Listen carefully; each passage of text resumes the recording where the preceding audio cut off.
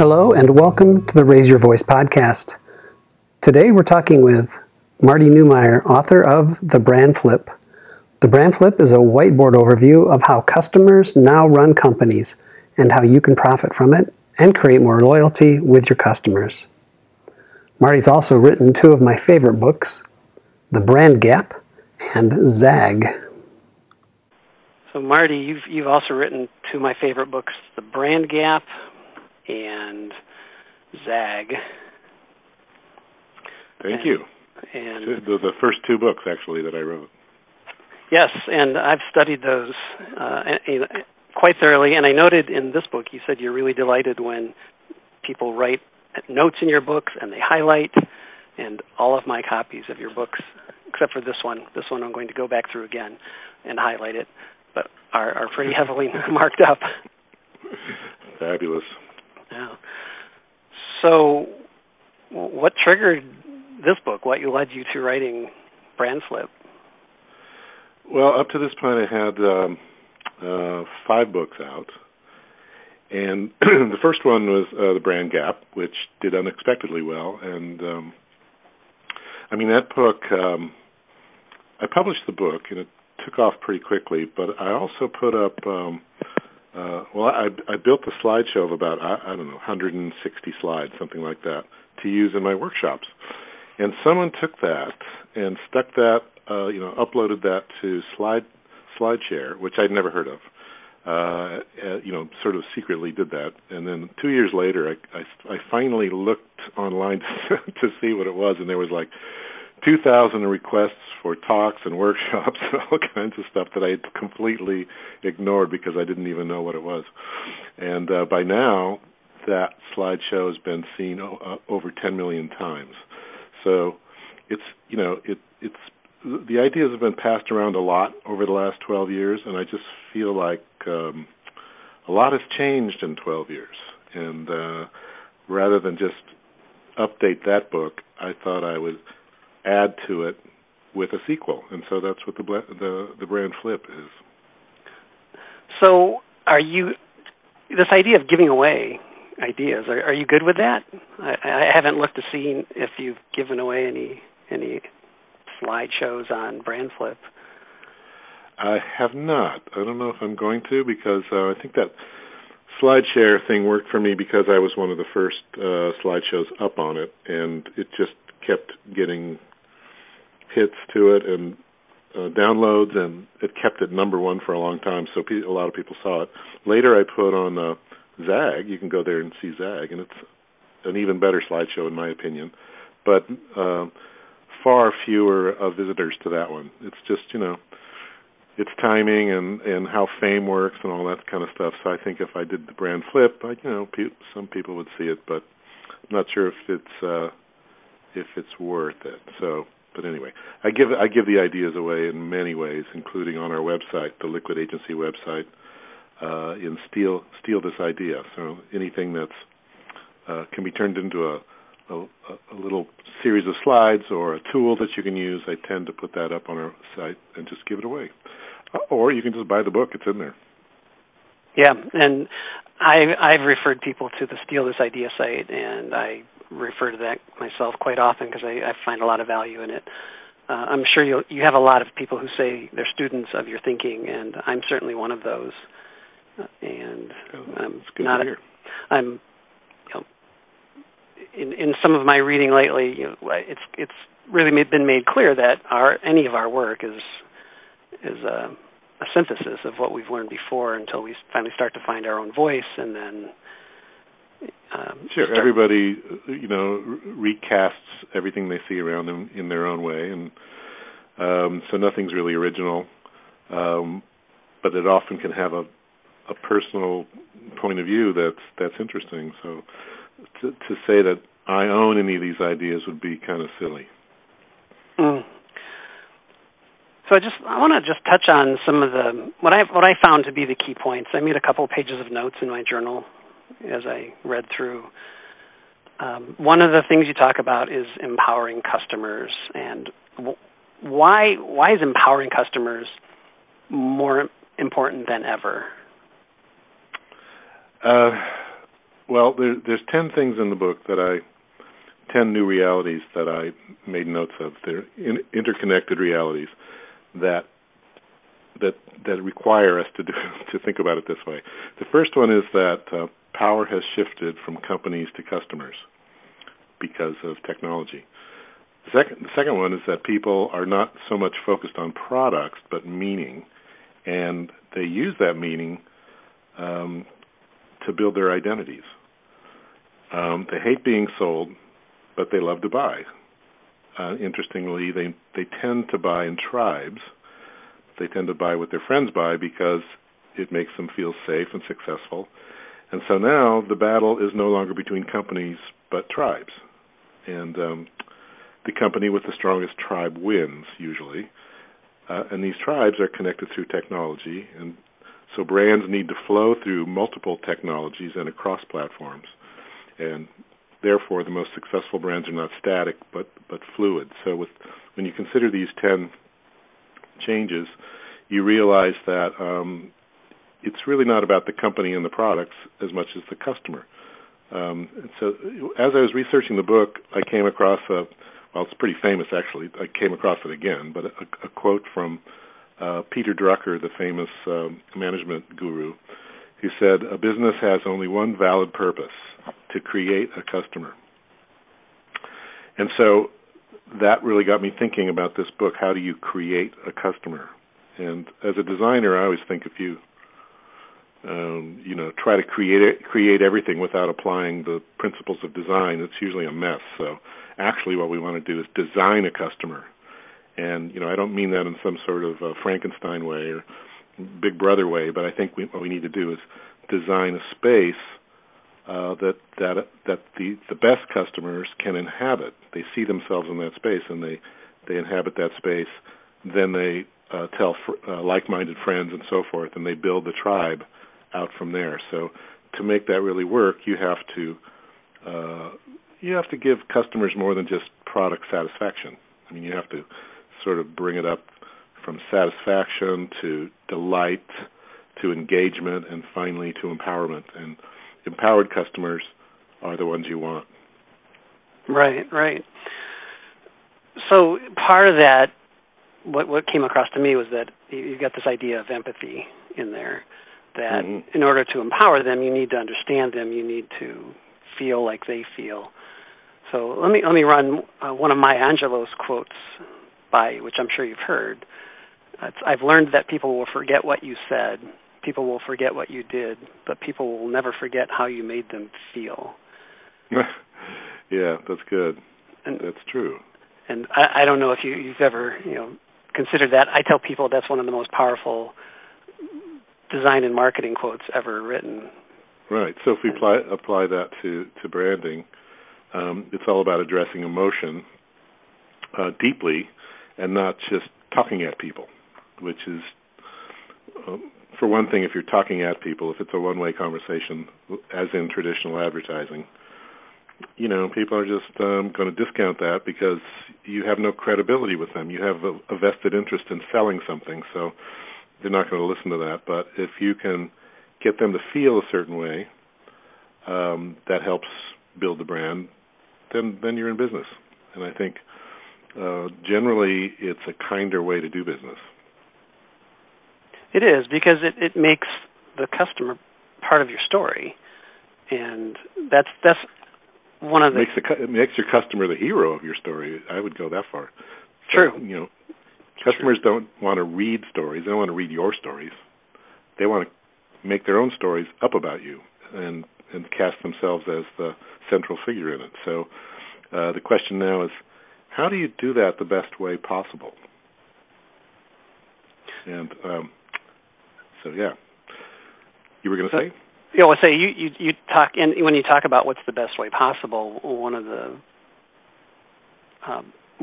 parts of the book where you talk about the brand commitment matrix, I believe I'm using the right term, is when you look at all the touch points, and that's a word I use as well. Is what are the touch points? Where are the places that you interact with your customers and that they find meaning in interacting with you?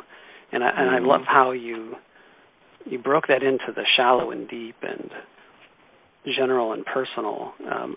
It made me look at my own company a completely different way when I saw that. Like, I spend too much time in the shallow and general. Yeah. Not in that, but even some of the things. So, what about thought leadership, blogging? Do you think that's in the personal and deep, or the general and deep area? Blogging can be pretty personal, I think, because if it's you really expressing your innermost thoughts to one reader at a time, and it's not broadcast to everybody, right? Then it's pretty personal, and it can be fairly deep too. So yeah, I think that's one of the great opportunities in marketing is this thought leadership piece, where the leader of a brand or a company can directly address customers, and it doesn't necessarily scale into something large, but for reaching your core tribe, it's unparalleled, really. I think it's an amazing medium, let's say. Sure. In my mind, it's a matter of you have to keep that tribe at the forefront of your mind, and either whether it's the whole tribe or even almost down to a specific individual in that tribe who represents them, and you write for them as if you're. Yeah, I mean, you should have sort of an idea of who your ideal customer is. Not every customer, just the most ideal one, and always put yourself in their shoes, and think, what's the next thing I can do to empower this person? What do they need from me? How can I help them in a way that makes me indispensable to their lives? Yes, that's an excellent way to put that. So, talk to me a little bit about your concept of dividing versus multiplying. I thought that was a really interesting insight. Yeah, well, it sort of goes back to what's changed about branding. So it used to be that the old model of branding was pretty simple. The company creates a brand, and in the old model, the brand was really a name and a logo and maybe a look and feel and some advertising to support it. That was what they considered a brand in those days. And then the brand, all that stuff, attracts customers, and then the customers buy the products to sustain the company. Pretty simple. And that's sort of been flipped upside down. The same elements are there, but today the company creates customers, going back to Peter Drucker, create a customer. The company creates customers through building a great product and introducing it to a core group of people. Those customers build the brand by telling their friends and categorizing it for their friends. This is this kind of company, and these are the stories I like to tell about it. And then the brand sustains the company. So what's better about that is that brands tend to last longer than customers. They last years and years and years. So customers may come and go, but the brand that they built lasts. It stays there. It lingers. And so you have this good long-term flywheel effect of the brand supporting the company for a long time. I think about how Apple did that. In the early days, they had this passionate group of followers when Steve Jobs started the company. And that even when he left, the brand sustained the company. The people were loyal to Apple just because of the founding ideas of Apple. And then when he came back into the company, he had this standing army that he could manage. So that was a really good demonstration of that. So if you have that, if that's what's changed, that customers now create brands. Now I forget the question. What did you ask? Oh, we're talking about dividing versus multiplying. Okay. Right. Okay. So if the idea is to build this core audience, and find these core customers and they build a brand, then you have to look at things a little differently than traditional marketing. So traditional marketing kind of looked at things as market segmentation. You know, if you're going to start a business, you look at the total market and you calculate the value of that market. You know, it's so many $1 billion a year, or whatever it is, and then you divide the audience up by demographics or psychographics or regions or however you want to do it, so that you can target the ones you think you can win over. So it's like you have this this market that already exists, and then you pick part of it or parts of it, and you segment those by different features in the products or different messages to different groups of people, different campaigns, and so forth. And that works really well as long as the market already exists. But in a time of extreme change, like we're in now, a lot of the best markets have yet to be created. So a better way to do that is to, find a niche that you think is going to grow, that you can grow, and then find your core customers and give them the tools they need to start building the brand and grow it out from there. So instead of divide and conquer, which is what market segmentation does, keep all those different groups apart from each other so they don't know what we're saying to each of them. It's multiply and conquer, where you say the same thing to your core group, and they help you multiply the audience, and it grows exponentially if you're lucky. So that's what I meant by that. Yeah, no, that for me was again causing me to reframe the way I'm looking at some things with some new initiatives I'm doing at my company, and how that could affect some of our nonprofit sector clients who then want to reach their donors and constituents more effectively.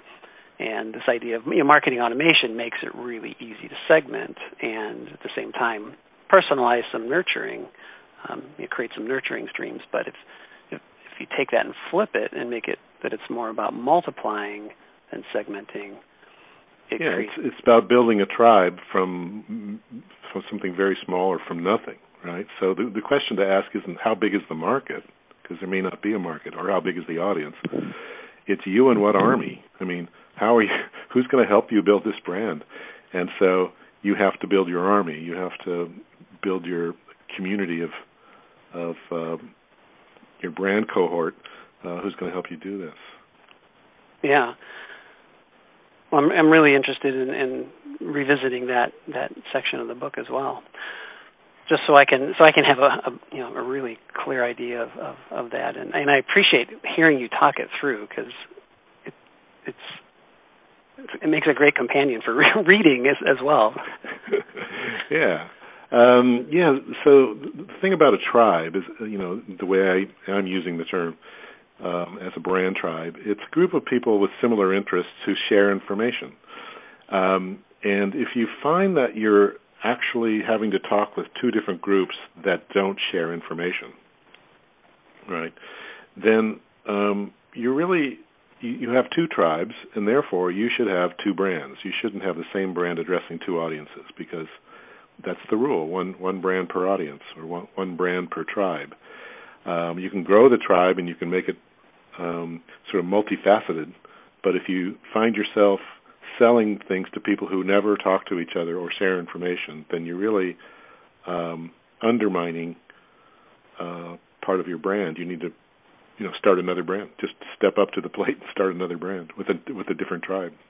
Yeah, and that can be expensive. That can be time consuming, and but it's the only thing that really works in the long run. So you just have to. Yeah. And I understand. I can say I understand that completely, because I had my former company and my new company, Aspire, and I was splitting my time and having to speak two different languages to two separate audiences, and just decided, okay, it's time to not maintain two brands and just move into one. Yeah, it's inefficient. It splits your passion. If you have a passion-driven company, like the best ones usually are, it's really difficult to split your mind in two. And that's basically what companies do. They split into different divisions with different customers, trying to leverage, as the word is most people use, leverage the same brand. In other words, not spend money creating a whole new brand. But I think it makes you vulnerable to companies that are more focused. Mm-hmm. Yeah, and focus is what I find so many times people are lacking, and and when they're not focused, you can tell when they're not focused because they have no clarity. Yeah, and oftentimes that goes back to they don't quite understand what their purpose is, which you referenced several times. Yeah, I think purpose is important. You have to know why you're doing this beyond making money. You know, if you weren't making money, or the business was doing badly, or the organization were doing badly, would you keep going?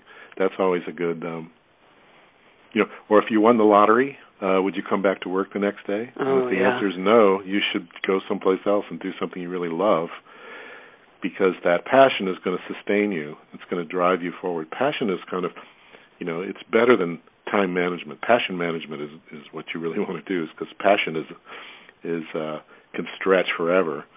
Time cannot. There's only so many hours in the day, but passion is very flexible. So you need passion. Then you need to focus that passion in a competitive way, and then you figure out what makes you the only. We're the only group that does something that's valuable, and then you just keep building your touch points and products and communications to emphasize that and to drive it forward. And then you'll start to see customers telling stories about you.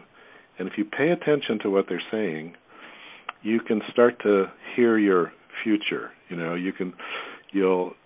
There's always customers who will be ahead of you. They'll be out there in front suggesting things that you should do next. And once you identify those people, you kind of have a sketch of what your future is going to look like. You can see what people are already going to want, and they're part of your decision-making process, which is something that we didn't have before, because customers and leaders were cut off from each other. Yes. So really, listening and engaging needs to be top-down or bottom-up, however. It needs to be both ways, yeah. Leadership model is. Yeah, and it depends on your leadership model. And granted, there are so many companies that are still top-down, and the servant-led type companies who are really purpose-driven and passion-driven, they lead in a sense from the bottom up because of the empowerment that happens within, and then the empowerment. It's about what my mother told me when I was a teenager. She said, "Well, do you ever feel like being a leader of something?" And because at the time I was a leader of nothing, I think I feel like I can do it in some way. I just haven't figured it out. I don't know how to do it. She goes, "Well, you just find a parade and get in front of it." Yeah. So that's what this allows you to do. Social media is you find the parade, you watch it forming up, and you go out and get in front of it and you lead it where it wants to go, but maybe didn't know, exactly how to do it. So you organize people and you get them to go where they already wanted to go. Love that. I wrote that down here. That's good. Mm-hmm. Yeah, our parents tend to pass wisdom on that sticks with us and informs our work even today.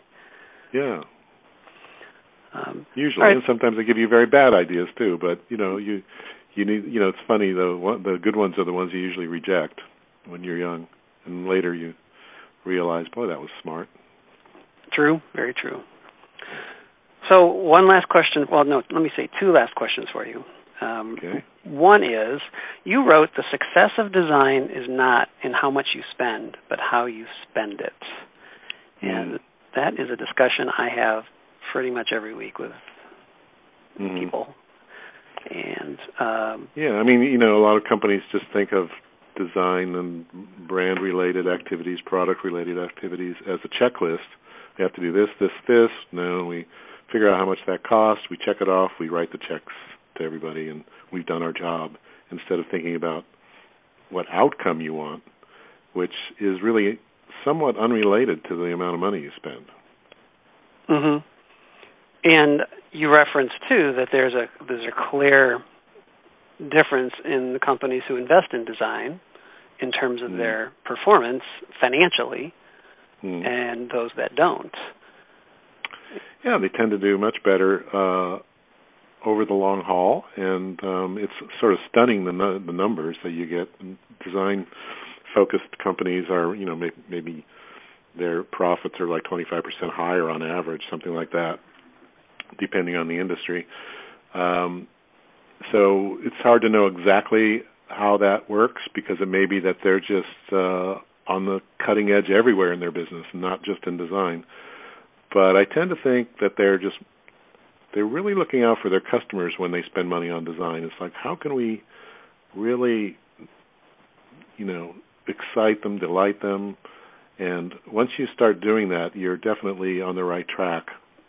You're starting to flip your brand, and bring it into the 21st century. It's all about what happens on the customer end of it, and you have to work backwards from there. Instead of thinking about how can we do this cheaply or what's the most efficient way to do that, that's really old school, and it comes from a manufacturing mindset of everything has to be cheaper, right?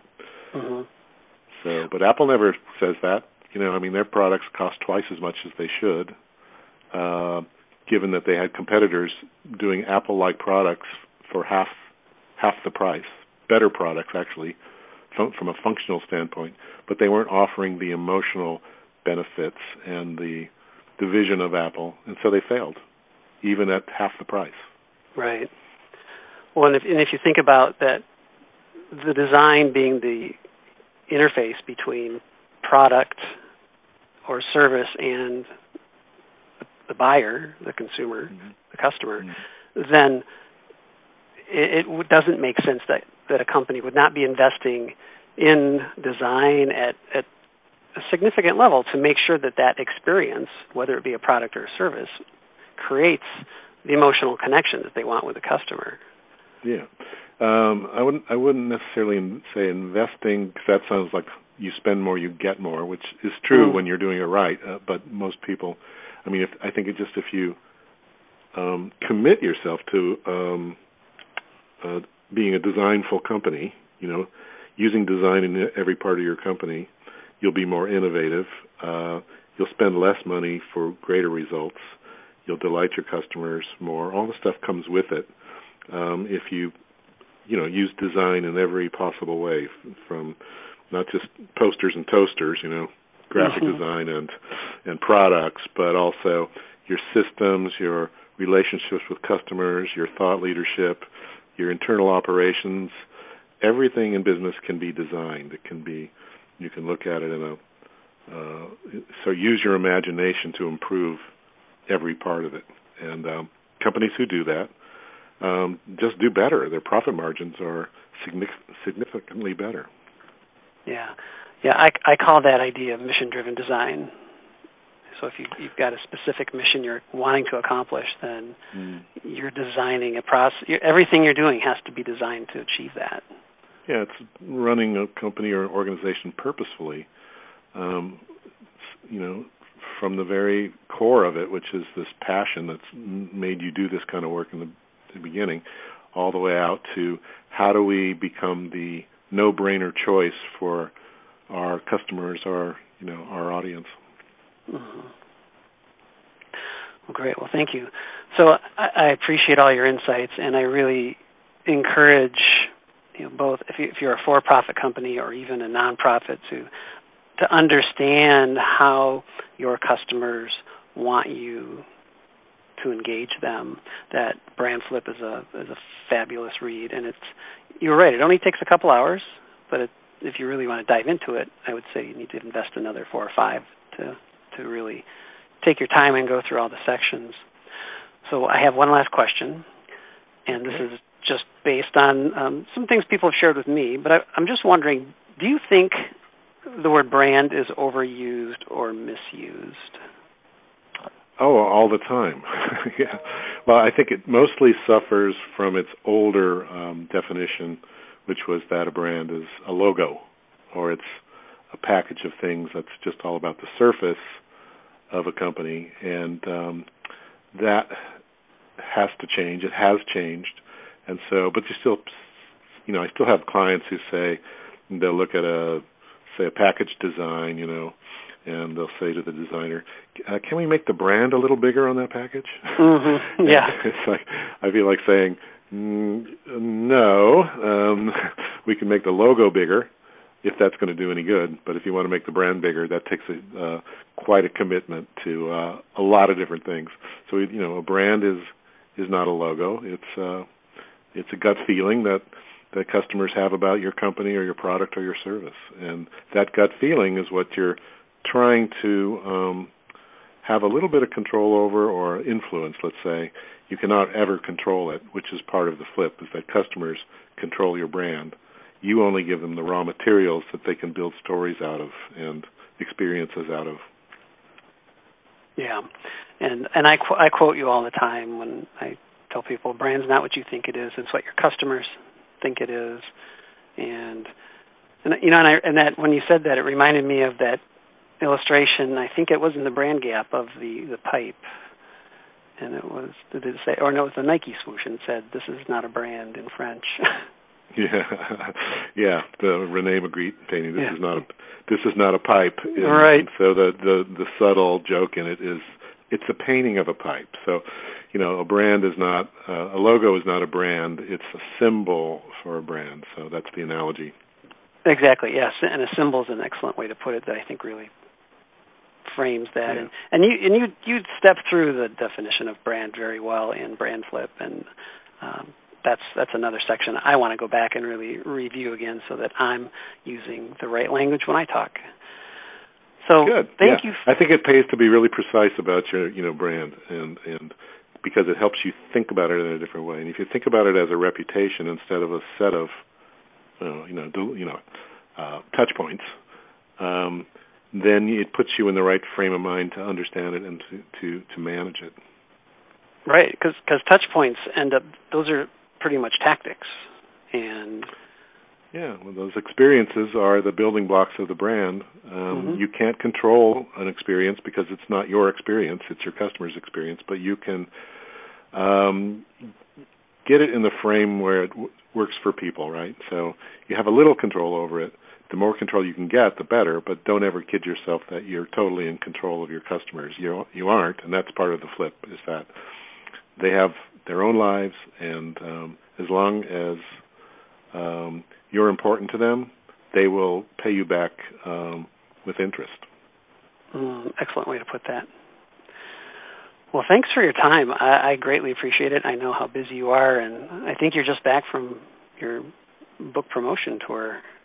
I'm still in the middle of it. You sort of go out on these forays, and but by the end of this fall season, I think that part will be done, and it'll just be a few years of doing the workshops and talks and so forth.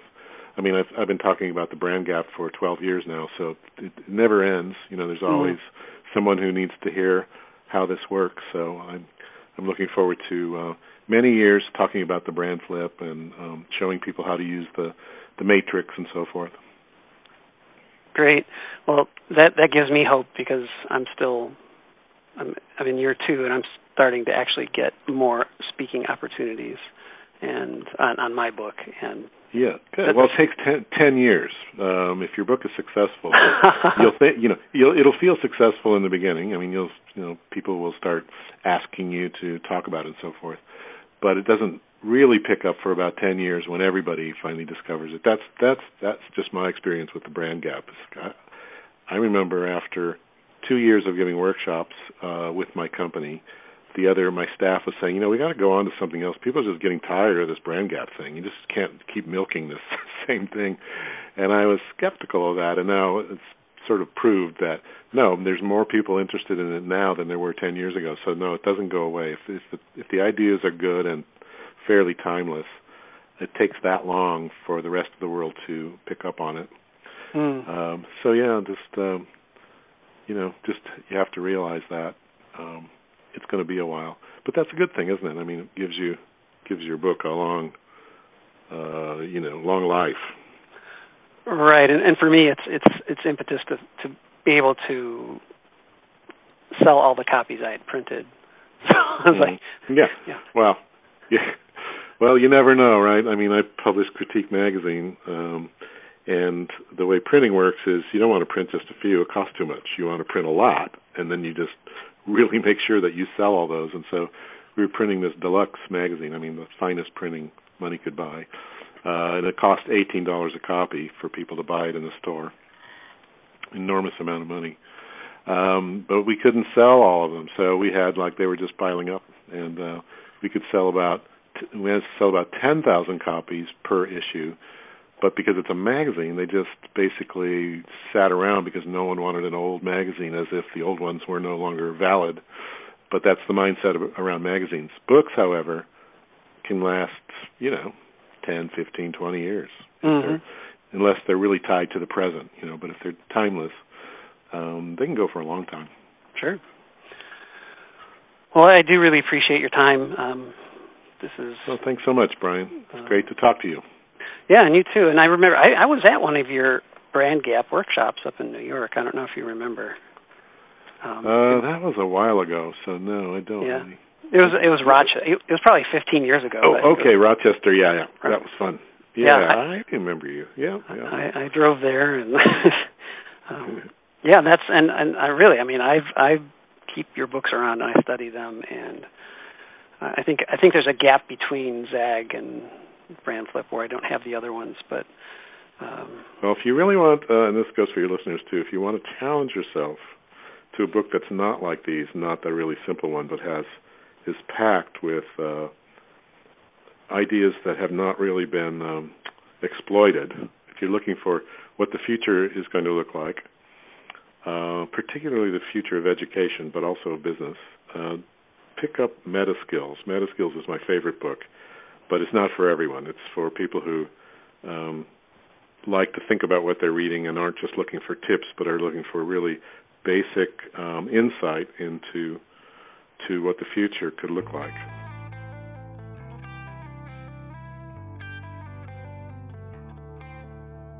You've been listening to the Raise Your Voice podcast with Brian Sooy. Our conversation today was with Marty Neumeier, author of The Brand Flip. To hear more conversations like this, visit aspire.com, that's AESPIRE.com, or search for the Raise Your Voice podcast on iTunes.